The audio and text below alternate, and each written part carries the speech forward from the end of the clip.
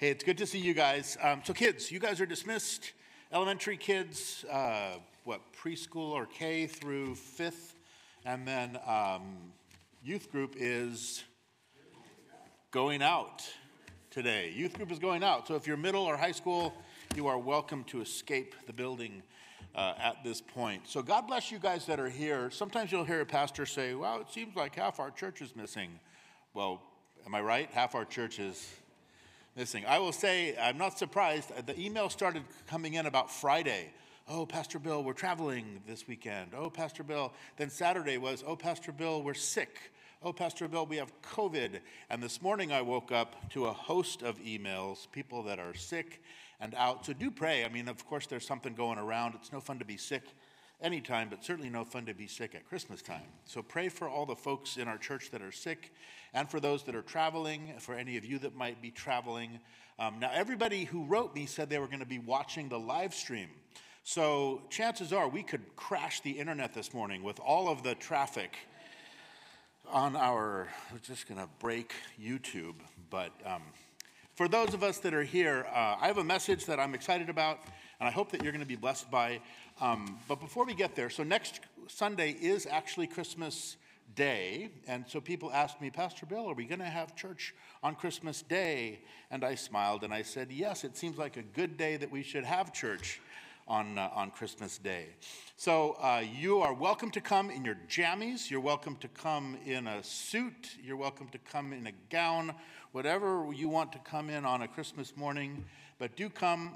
As Pastor Chris mentioned, the kids, the children's ministry is going to sing a song for us as part of the service. And we'll have a Christmas message, of course, and some extra worship, a little shorter message, praise the Lord. And so it's going to be a great day next week. So we hope that you'll be here with us. And then on New Year's Day, of course, so I'm not sure somebody who knows math could tell me how often Christmas actually falls on a Sunday. And then, of course, New Year falls on a Sunday as well. But we will have church both of those days. And so 2 Sundays from now, we're kicking off the new year, which means we're kicking off a brand new Through the Bible program as a church. So as a church, for the last handful of years, we have gone through the Bible on a corporate kind of a reading plan. And this last year, we changed things up a little bit. And as Pastor Chris mentioned, we made Dwell available so people could listen through the Bible as well as read. And, this year it was a little bit confusing because the plan that we did, I think it was a great plan, but it had an Old Testament reading and a New Testament reading and a reading from the Psalms each day. And sometimes it was a little confusing which one they were in. So this year, the plan we're going to go through is just a chronological plan. So it takes the entire Bible in the order that the events happened, and you just go straight through the Bible that way. And since we're in one of the Gospels on Sunday mornings, and we will be for the better part probably of next year, it seemed like a good year because, of course, with a chronological plan, you spend 80%, if not more, of the year in the Old Testament, and you don't get to the New Testament until November or something like that. But anyway, we hope you'll join us. It is a subscription-based service, but we have a church account that we would love you to be part of, and so there'll be no cost to you. If you want to go through the same plan that we're going through, but you don't want to listen, you'd rather just read, we'll have printed copies available, so you can grab one of those at the info table and you can follow along. We're going to try our best to do even a better job this year of incorporating some of what we're reading together as a church into the weekly newsletter and into the Sunday service and into those kinds of things. So it really is something that we're all doing together. So that's my little Dwell spiel. We hope that you'll be part of that. As we start up in the new year, in the weeks 2 and 3, we'll get back to our men's and women's small groups, studying through the minor prophets. Great time to jump in if you're not already part of that. Regroup will start back up here again that Wednesday midweek service. And Pastor Jeff's going to be teaching through a brand new book. He's going to be going through the book of Exodus on Wednesday nights. So great opportunity there. And then also that sermon discussion group will start back up again, I think in the second week of January. So anyway, some stuff to look forward to as we get to 2023 off to a great start. So with all of that said, let's pray and let's just get ready to jump into the Word, and let's see what God has for us together this morning. So, Father, we do thank you so much, Lord, for those that are here, Lord. We thank you for those who are home and who are joining us on the live stream, Lord, for those who may be traveling, visiting family, Lord. We pray your blessing over all of the ministry, Lord, of all of those here within the church, Lord, that they might do during this Christmas season, Lord. We know there are friends and family who don't know you, Lord, and so we pray for those opportunities that we have to share just the hope that we have because of the birth of your Son. And so we pray for all those, Lord, in our church. We also pray this morning, Lord, as we go to your word, what we pray each and every time we do, Lord, that you would be our teacher, that you'd give us ears to hear what your Spirit would say to your church. Lord, we ask you to bless this time, and we ask it in Jesus' name. Amen. So here we are, right? Just a week before Christmas. I want to thank Pastor Jeff for doing such a great job, great word last week, I think, kind of really kicking us off into this Advent season. He looked, of course, at Luke chapter 2, right? Perhaps the most comprehensive account that we have of the Christmas story. And Pastor Jeff talked to us about an important reminder, right? The Christmas story as an important reminder to assure us that God keeps his word. You know, a reminder to not get too distracted by the busyness of this year. And most importantly, that reminder to assure us of God's love for us. And I do think that message, if you didn't get a chance to listen to it, check it out, because it was a great and an important reminder for each one of us as believers in Jesus as we really get prepared to celebrate this Christmas season. And I want to continue kind of along those same lines this morning as we prepare now for Christmas Sunday coming just a week from now.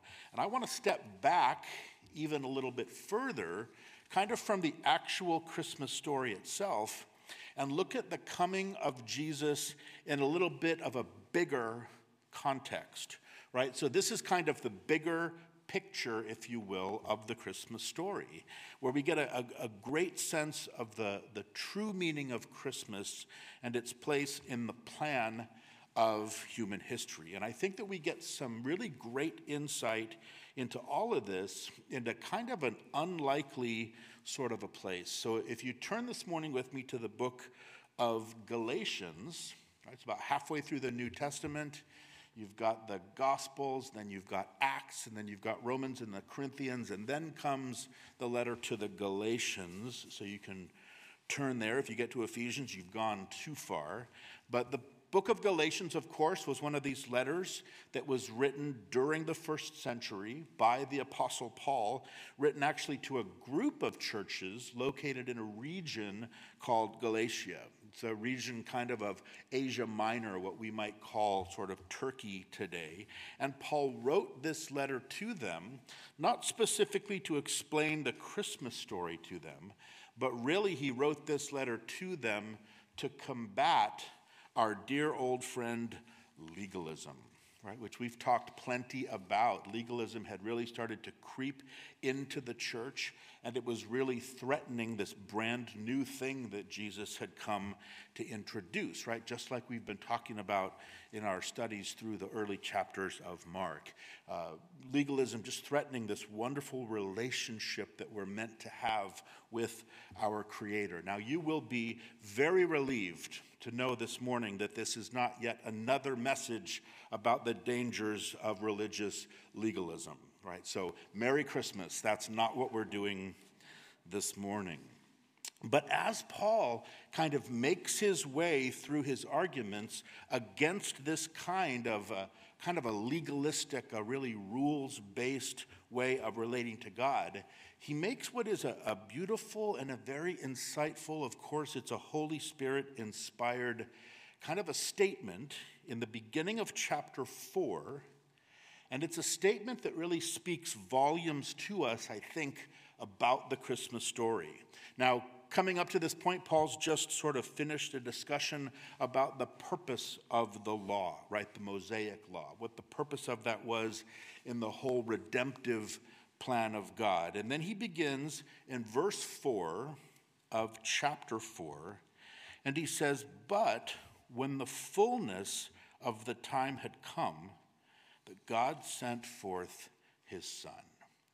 And it's just this one phrase, right? Such an important phrase that I want to just really take a few minutes as we start out and really consider together, right? When the fullness of the time had come. Some of your translations may say, when the time had come to completion, or when the set time had finally come, or most simply, when the right time came. And many times you'll hear a Bible teacher start to talk about all of the conditions that were present in the first century, which really made it the ideal time for the birth of the Savior. They'll talk about the Pax Romana, right? The Roman peace, that sense of stability and that sense of order that Roman rule had brought at that point to much of the world, right? Rome unifying so much of the known world under its central government, along with the infrastructure, right? Those Roman roads which made travel much more possible at that point in human history than it ever had been before in human history, right? And of course, that facilitated then the spread of the gospel. You know, you'll also hear people talk about the fact that at that particular time, that while Rome had conquered militarily, that Greece had conquered culturally, if you will. And, you know, it had provided this kind of a common form, this common Greek language, right? Different from classical Greek, but there was a common language now. It became the language of trade. It was spoken throughout the empire, and it really made it possible then for the communication of the gospel message to all kinds of different people groups, but through this one common language. Now, from a political perspective, there was a great sense of anticipation amongst the Jewish people of that time when their Messiah would finally arrive, right? To free them from this oppression that they felt in particular now under the rule of Rome. Right? From a spiritual perspective, right? Even in the non-Jewish, right? In the Gentile world. Now, the fact that so many of the false gods of these different regions, their false gods had just failed to protect them from being conquered by Rome. And what was happening is that many of the people who were following after these false gods started to abandon the worship of these idols. You know, at the same time in the larger Greek cities, right, all of the Greek philosophy and the Greek science, really it was starting to leave people very empty spiritually, kind of in the same way today that atheism, right, the atheism of so many of the communist governments just leaves a huge spiritual hole in the midst of their populations. So it was a time from a spiritual perspective where the old religions were starting to die out. The old philosophies were empty and they were powerless to really change the lives of people. And the world had really sunk at this point into a kind of a moral abyss that was so low that even the pagans were starting to cry out against it. There was this great spiritual hunger that was everywhere. And so all of these reasons, right, these many reasons are good reasons, right? They're great reasons. They're very plausible reasons about why that particular point in history was a good time, maybe even the perfect time for the Christ to come.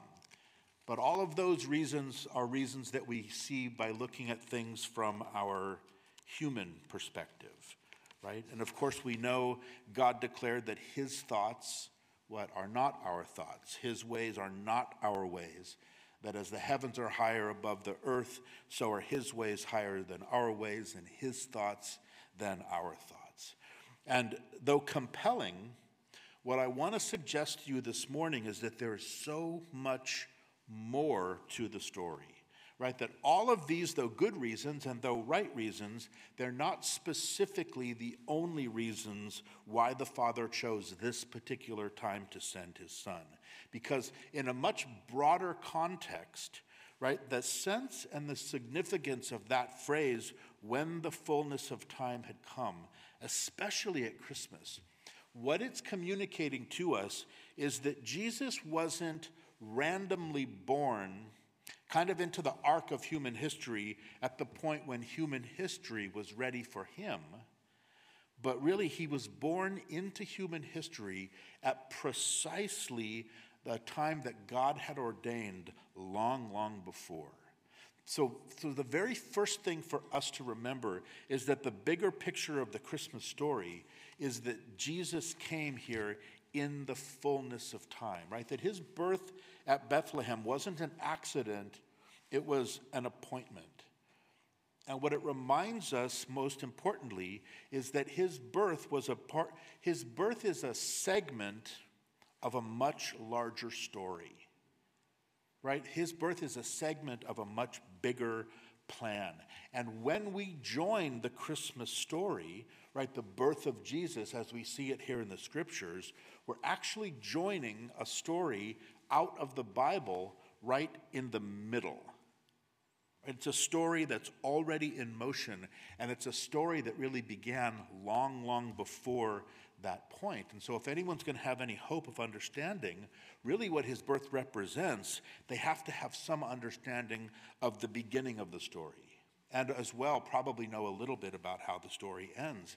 And this, I think, is increasingly where we find ourselves in kind of these deep and troubled waters as it relates to our culture and the Christmas story today. And there's a great illustration of this. It's an old story that I think of always at this time of year. You think about two women who were shopping out just a couple days before Christmas, and they were standing outside of one of those large display windows of one of the major department stores. And as they looked in the window, they saw a nativity scene. Now that's how you know this is an old story, because there's no store at all today that would have a nativity scene in the window. But here in the story, here's this nativity scene in the window that these women are looking at. And of course, there's the stable and the hay and the animals and the shepherds, the wise men, right? Joseph, Mary, the baby Jesus, all those things, right? And then one woman sort of stands back and she kind of disgustedly remarks to her friend, "Oh, those Christians."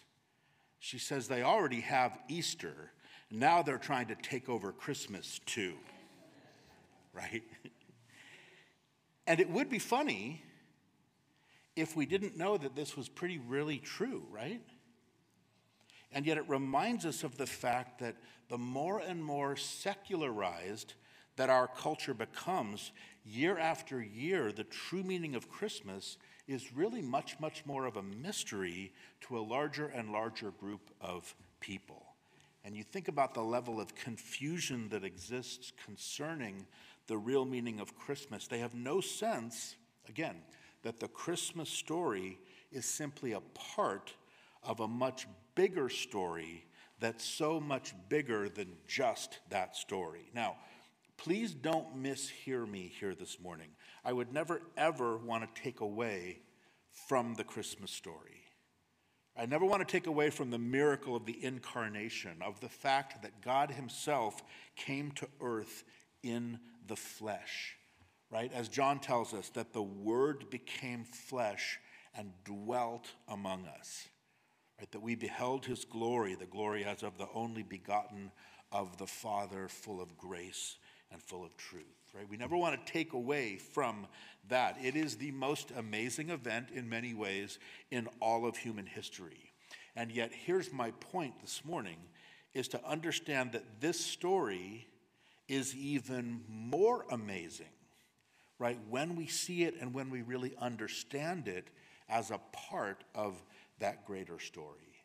That we really understand that it was when the fullness of time had come that God sent forth his son. Here's another way for you guys to think about this.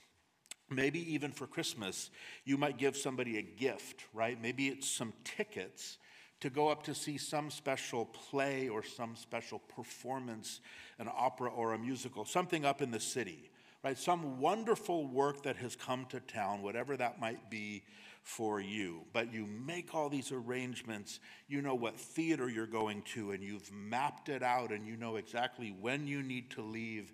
You even know where you're going to park, all of those things. And yet on the way, on the day when you're supposed to go up there, Highway 101 is a mess, right? And you are stuck in this awful traffic, and there is no way around it. Right? And so you arrive at the theater late. And I don't mean just a little late. I mean really late. Like you get there after the first of the intermissions. You get there somewhere in the middle of what is the second, maybe, of 4 acts. And yet if that happened, right, you'd kind of sneak in and sort of settle into your seats next to your friend, and you would be at a complete loss to try to understand what it is that's going on in front of you, right? To understand any of the significance of what you're seeing or of what you're hearing or any of these things that are unfolding before your eyes on the stage, for the simple reason that you're completely unaware of any of these details of the storyline that had happened, kind of setting the stage for this particular scene that you've now stepped into. And so you'd probably find yourself continually leaning over to your friend during Acts 2, 3, and 4, kind of whispering back and forth great questions, just trying to put the pieces of this puzzle together, just to try to get enough background on the story to try to understand a little bit about what's actually happening, right? Questions like, well, who's that guy? And why is he significant? And what did that just mean? And what in the world is that huge thing right in the middle of the stage that they're all looking at, right?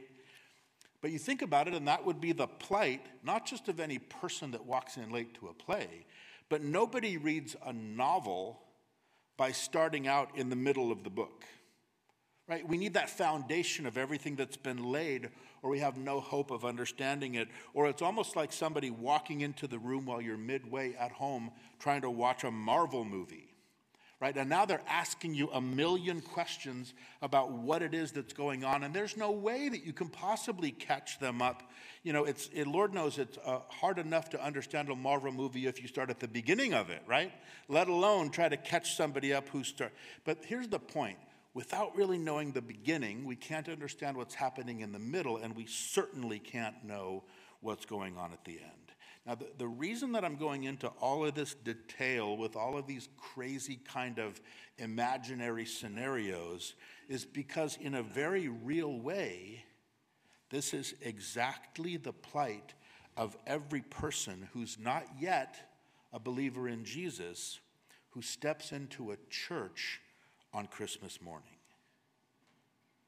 Right? Here's this beautiful biblical account of the birth of Jesus, right? That's Act 2. And yet they know nothing about what already went on in Act 1, let alone what's going to go on in Acts 3 and 4. But all of that, remember Paul Harvey used to say, that's the rest of the story, right? Did I just date myself? Probably, right? It's Acts 1, 3, and 4 that really make Act 2 so significant. And Act 1 of the Christmas story begins way back at the beginning of the entire story, right? Way back in the first 3 chapters of the very first book of the Bible, back in the book of Genesis, right? Which records for us the creation of man and the fall of man. The Bible tells us in Genesis 1 that we were created in the image of God, right? God said, let us make man in our image and according to our likeness. And because we were created in his image, we were created by him to be in relationship and to be in fellowship with him. That's the purpose for our lives. But no sooner do we get to chapter 3, chapter 3 now describes what we call the fall of man from that purpose, right? The Bible teaches, of course, that Adam and Eve sinned, didn't they, in the ancient Garden of Eden. They chose their will over God's will. They chose what they wanted beyond what he commanded. They partook of that forbidden fruit, the one thing that God said they should stay away from in the garden. And he had told them that for their own protection. But they wanted it, and they rebelled, and they sinned, and they took it. And that is known as the fall. right? So the fall of Adam and Eve, right? They fell, think of it, they fell away from God's best. They fell away from that purpose that he had for their lives. And that introduced this spiritual death into the human condition, right? It cut us off because of that rebellion from this spiritual relationship that we're intended to have with God, right? Romans says that because the carnal mind is enmity against God. So we're now at enmity, right, with him. We're at war against him. We're estranged from him, right? But the fall, we know, also introduced not just spiritual death, it introduced physical death, right? Disease and sickness and all of these things that lead to death. It was a terrible and a tragic turn of events. But God, right? But the Lord, in his grace, thankfully, didn't leave us in that place, right?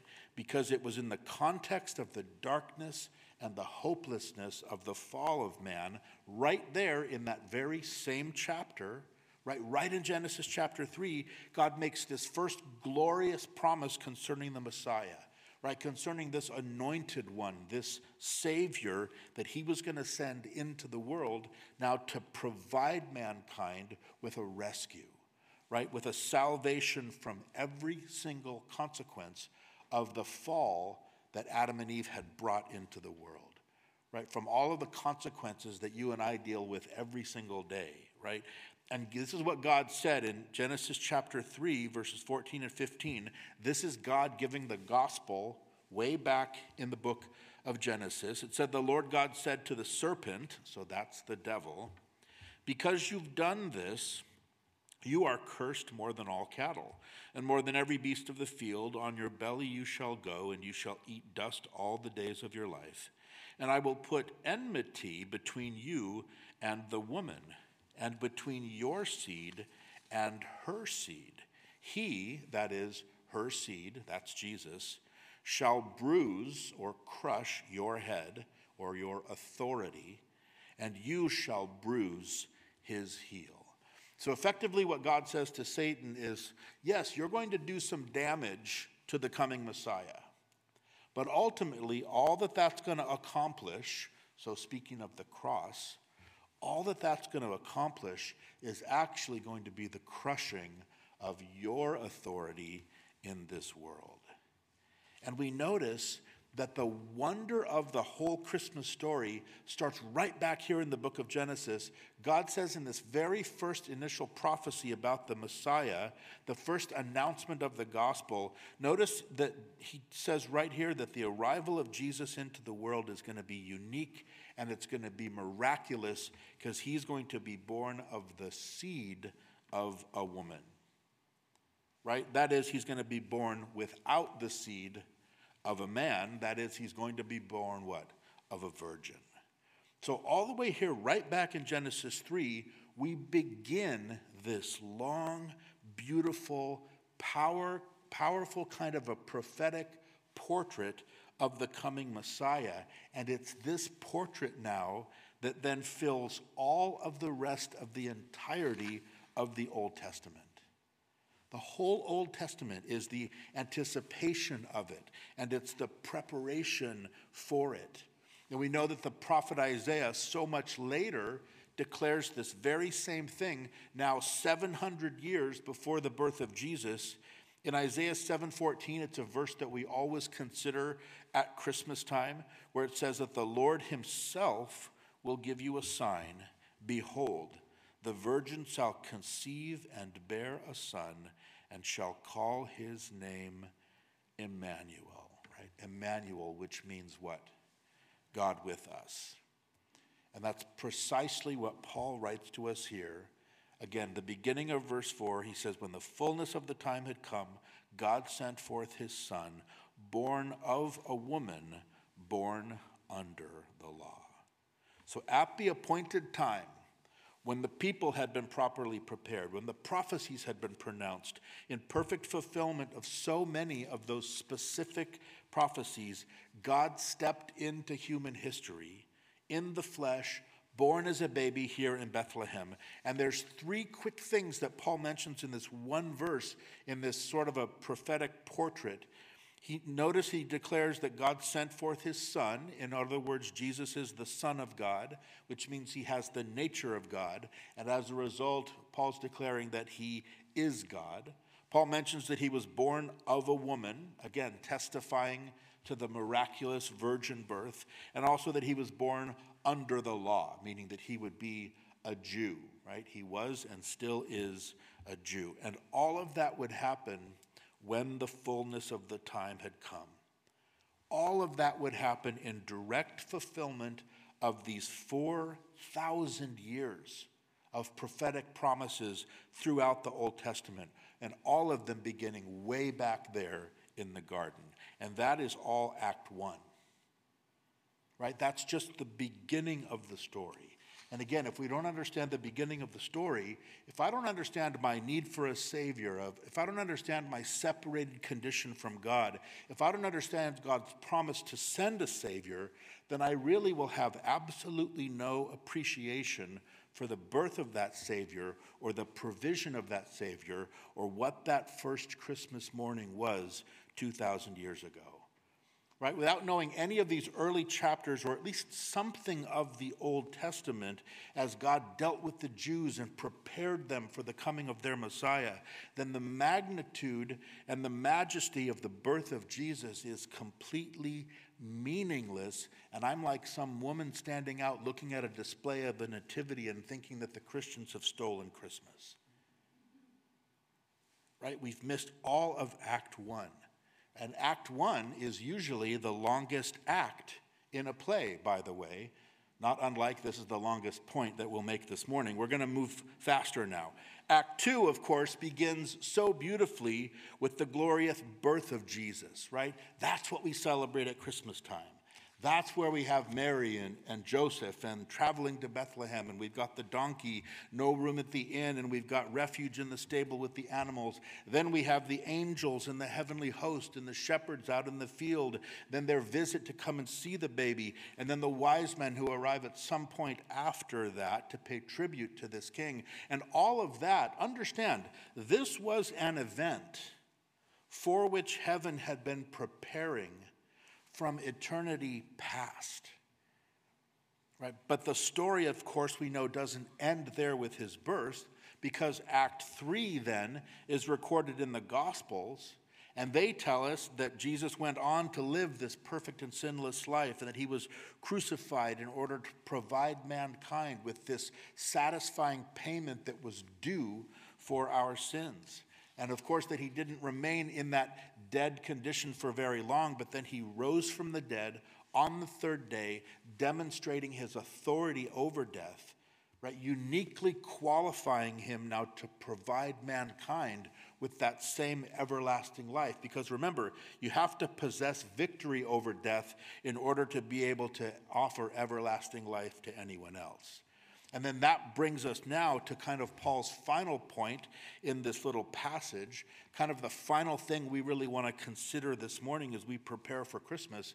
And that's the big question, right? For what purpose was Jesus born?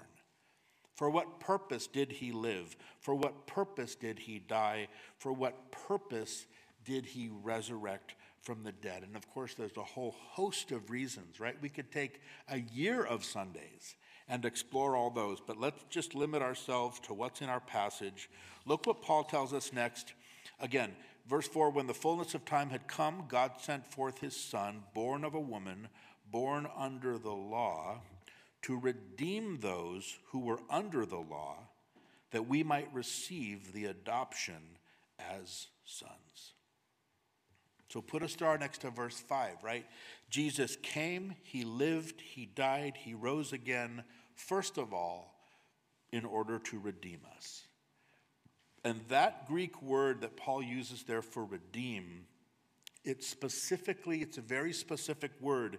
It means to free someone, specifically a slave, to free them upon payment of a ransom.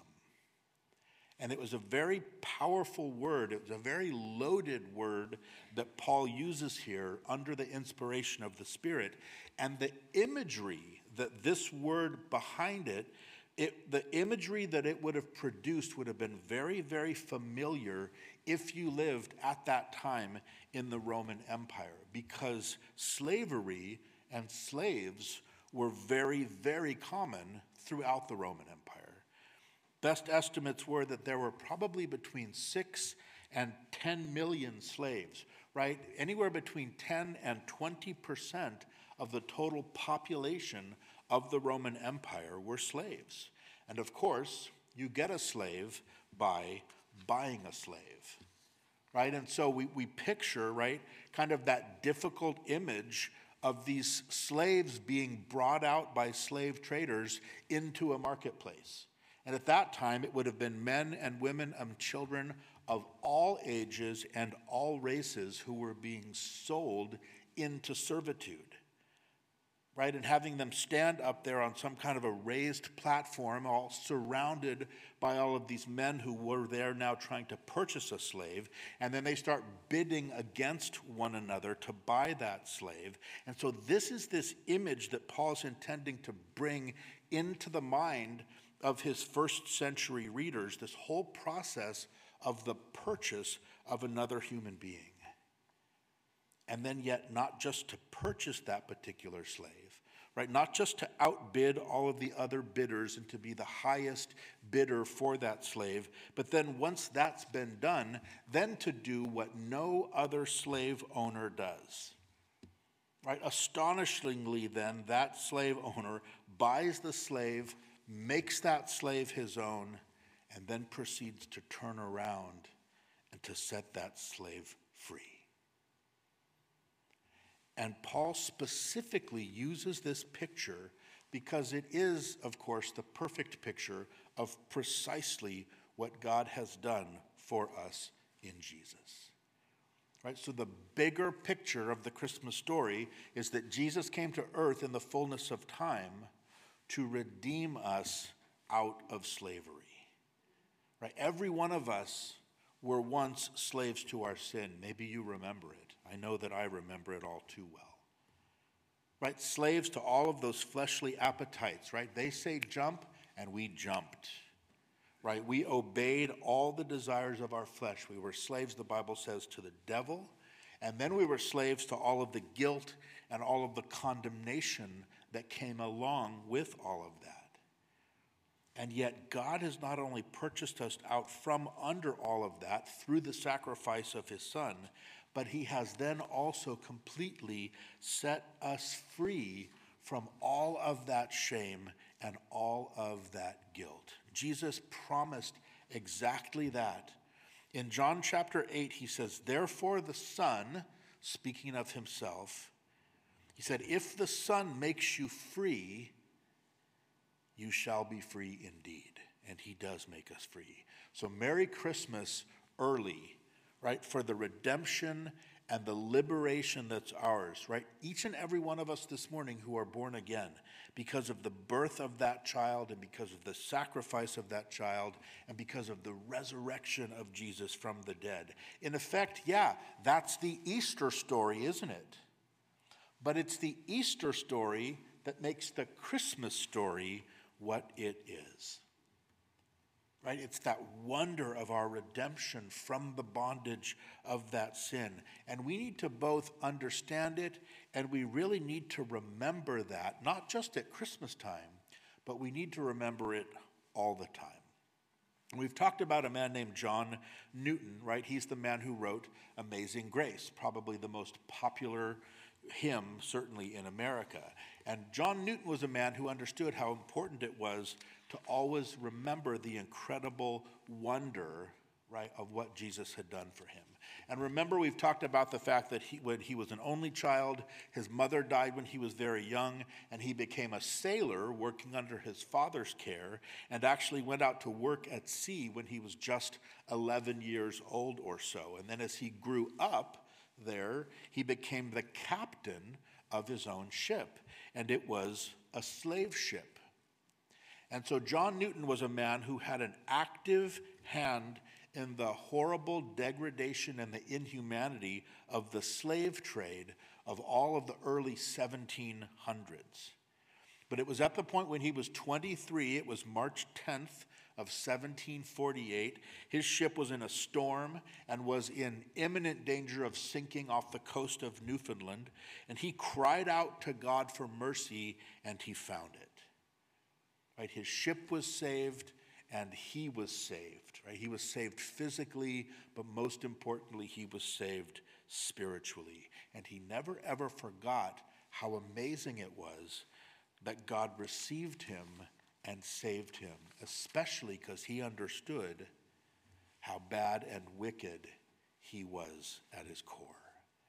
And so as the story goes, he wanted to keep that fresh in his memory. So when he got home, he had mounted across the wall above his fireplace mantle in his study the words of Deuteronomy 15:15. It's the words that the Lord had declared to his own people, the Jews. And Deuteronomy 15:15 says that you shall remember that you were a slave in the land of Egypt, and the Lord your God redeemed you.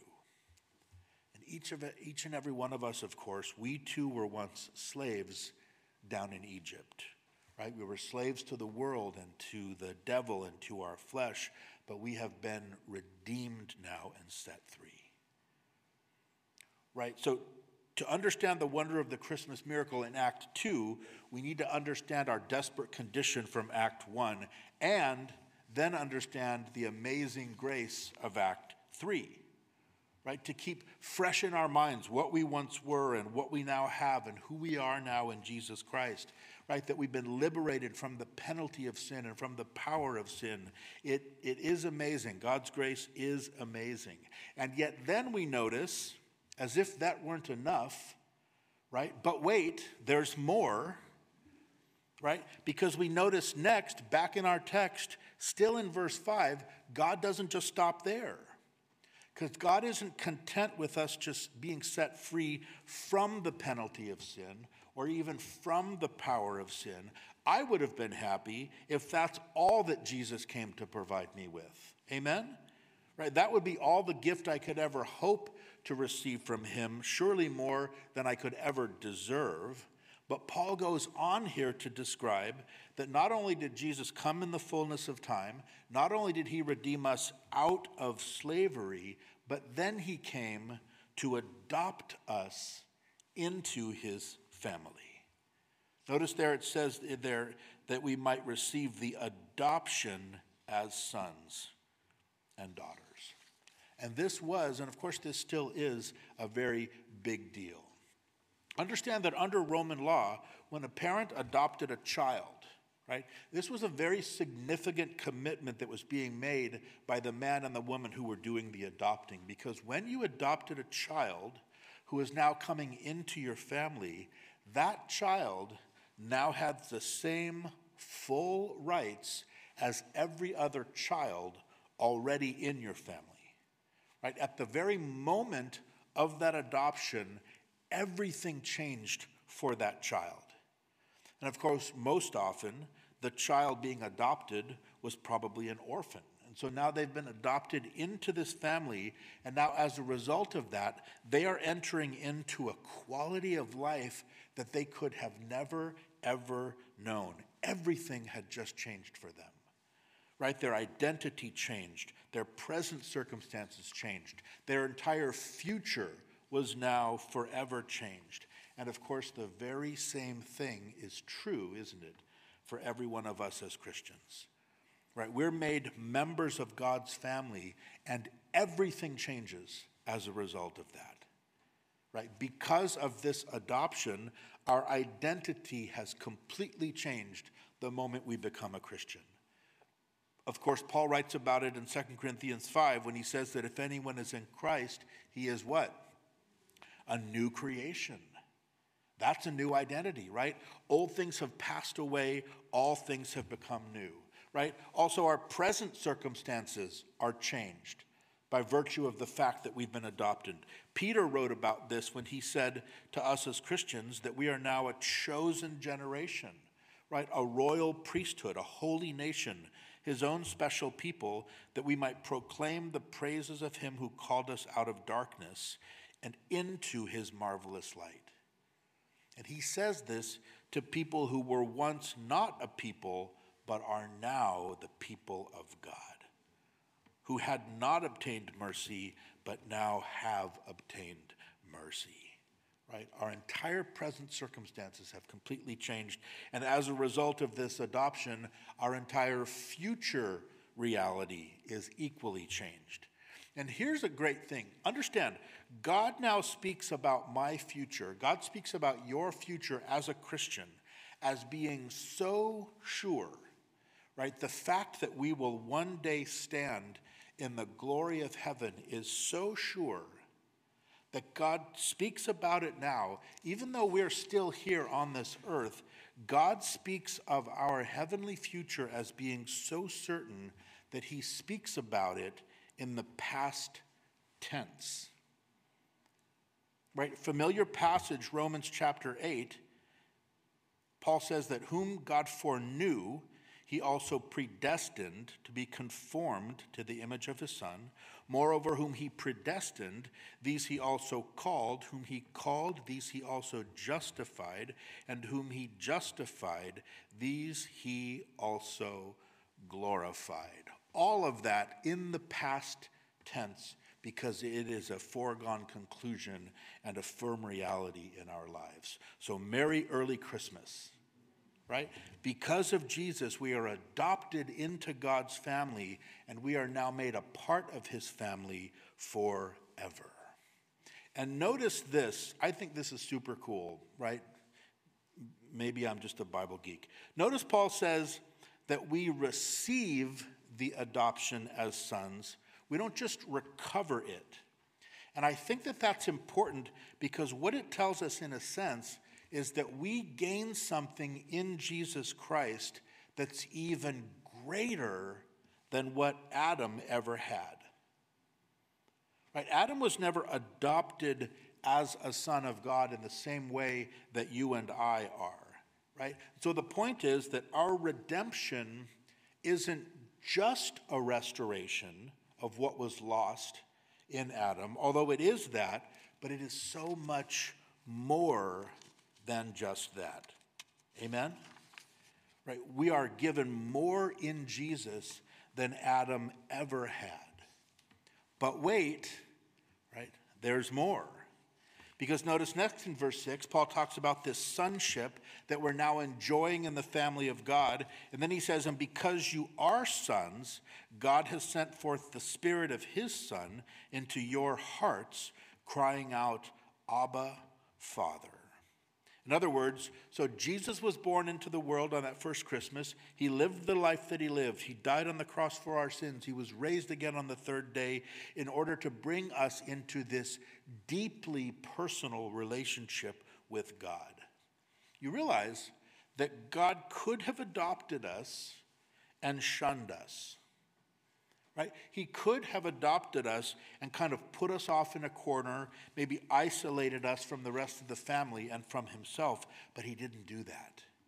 He adopted us so that he could bring us into what is referred to as an Abba kind of a relationship with him. And this has nothing to do with being a dancing queen, right? Or of taking a chance on me, right? Okay, that may have been too much even for me, right? Too dumb? Too dumb? But the word Abba in the scriptures has nothing to do with a Swedish rock band from the 70s, even if they did have some fun songs, right? The word Abba is actually an Aramaic word that means daddy. And Jesus did what he did. He was born into the world on that first Christmas. He died on the cross for our sins. He rose again on the third day. He provided us with this amazing salvation in order to bring us into this beautiful daddy kind of a relationship with God. And it speaks about the intimacy and the simplicity and the innocence of a child. the beauty of this relationship with God that Jesus has now made available to us and that God wants to have with each one of us. And one Greek language expert wrote this, speaking of the word there in Aramaic. He says that Abba is an Aramaic affectionate diminutive for father, used only in the intimacy of the family circle, and it passed without change right into the vocabulary of Greek-speaking Christians. And what's interesting as we look, we're going to see it, who knows when, if we ever get there in Mark 14, but it's the very same word. That word Abba, the very same word, was a word used by Jesus himself as he prayed for himself just before the cross. Right? As he prayed to the Father, remember he was agonizing in the Garden of Eden before the crucifixion, Garden of Gethsemane, right? Before the crucifixion, it says he went a little further, he fell on the ground, he prayed that if it were possible, the hour might pass from him, and he said, Abba, Father. He said, Daddy, all things are possible for you. Take this cup away from me. Nevertheless, he said, not what I will, but what you will. And so understand here in our Galatians text that what Paul is saying now is that by the Spirit of Jesus that's living inside of us, that we now have the ability to be on the same level of a beautiful, familial kind of intimacy with the Heavenly Father that Jesus was. Just think on that for a moment. You know, so often we kind of throw around the phrase, and it's a good one, but we talk about the fact that Christianity is a relationship with God, and it is. But I think we can see here that even that just really doesn't quite capture the essence of this Abba relationship that we're supposed to have with God, right? Really speaking of our intimacy and the security. Notice Paul says here, we don't whisper Abba. What does he say? He says we can cry it out. We can cry it out like we are calling out to our daddy. I remember years and years ago, the very first trip I ever took to Israel, I was amazed because you'll see these scores of little children running around and they go, Abba, Abba, Abba, Abba, as they run and jump into their daddy's arms. So Merry Christmas. Right? This is the kind of incredible intimacy with our Heavenly Father that's been given to us. Not only have we been made a part of a family and then brought into this beautiful personal kind of a relationship to Him, but wait, right? There's more. Because look at our very last verse this morning. Verse 7 says, Therefore, you are no longer a slave but a son, and if a son, then an heir of God through Christ. So Jesus went through all that he did, right, including his birth, that we might become an heir of God in Christ. Right? The Bible, of course, declares to us as Christians that Jesus is going to return for us one day, and he's going to take us into the heaven that he is even now personally preparing for us, and that he is personally preparing us for.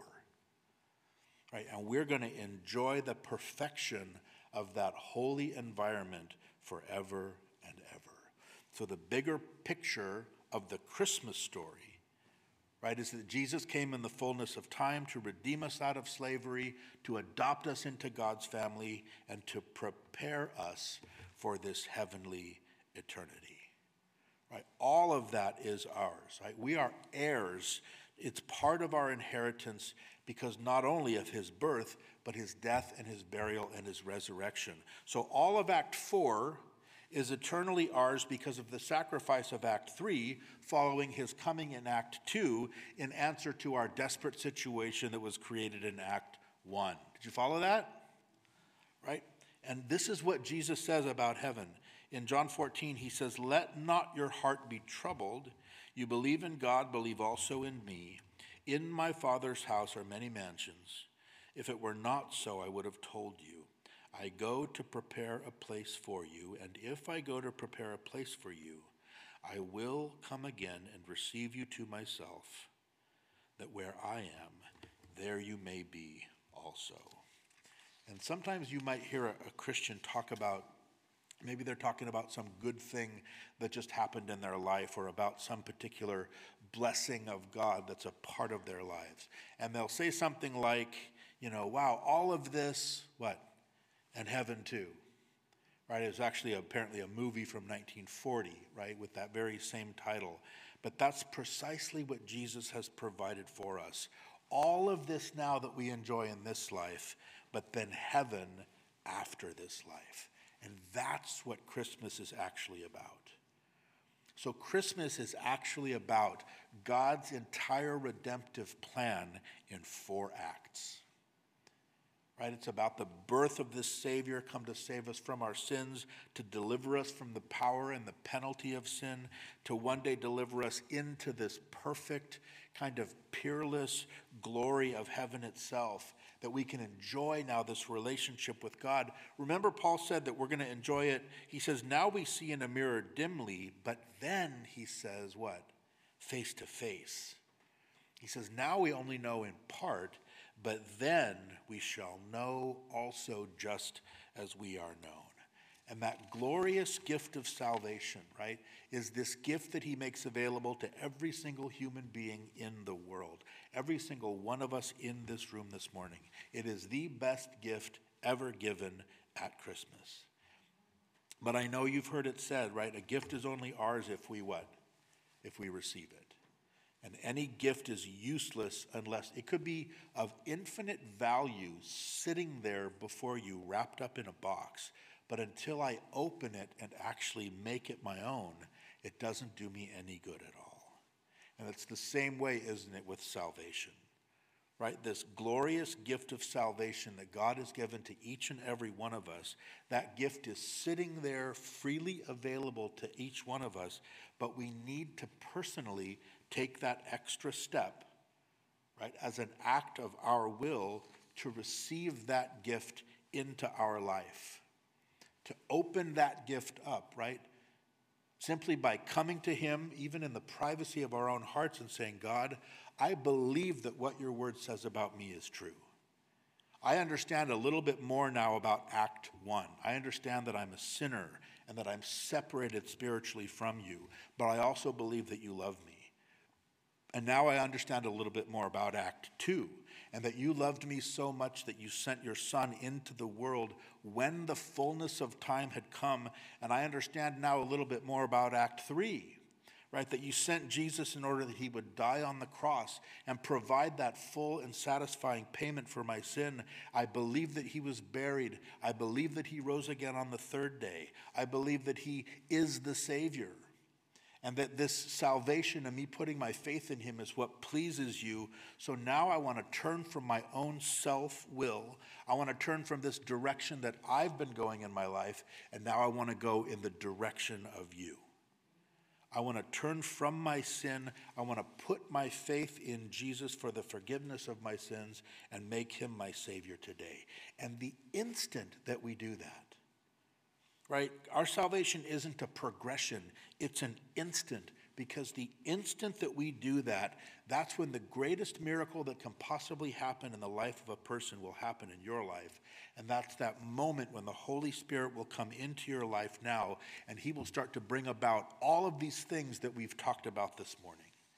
And he'll begin now for you this Abba relationship that you were created to have. And he'll begin now to prepare you for Act 4, right? To be able to spend your eternity together with him in heaven. So Merry Christmas, right?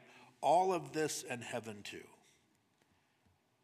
And of course, if that's what you want, if that's what you need this morning, there will be people here up front as we worship that would love to pray with you and to really begin that relationship today.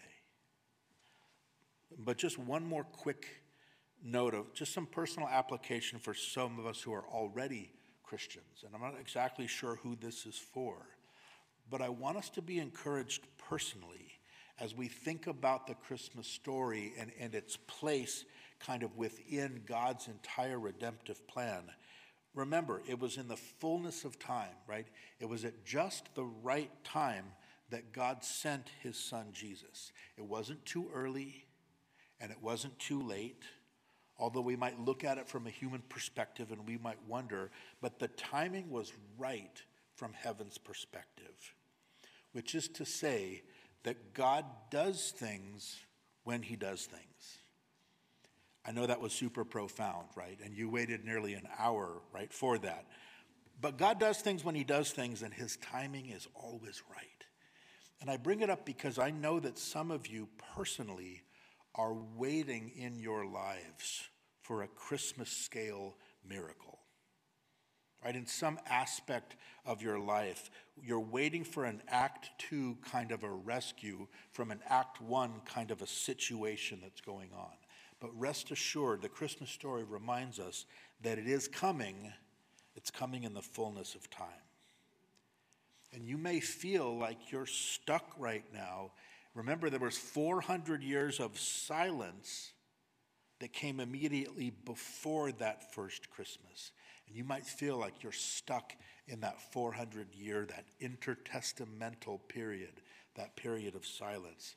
But remember, Christmas is coming. And you're just right in the middle, maybe, of your story, right? Which is the bigger picture of the Christmas story. Amen? Amen. Thank you guys for your patience. Father, we thank you, Lord, for this morning, and we thank you for Christmas. Lord, we thank you for the opportunity that we have in this season. Lord, every day is Christmas for a Christian.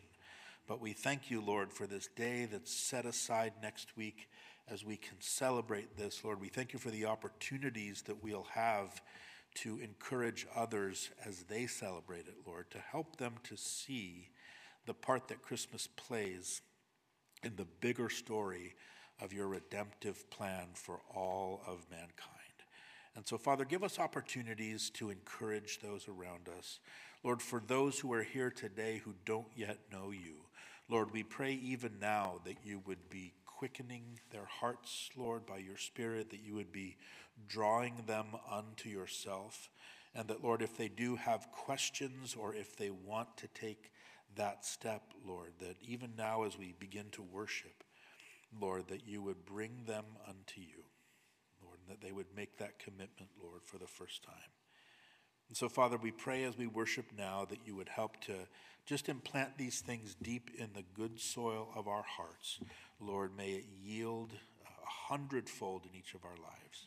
And so we thank you, Lord, and we praise you in Jesus' name. Amen.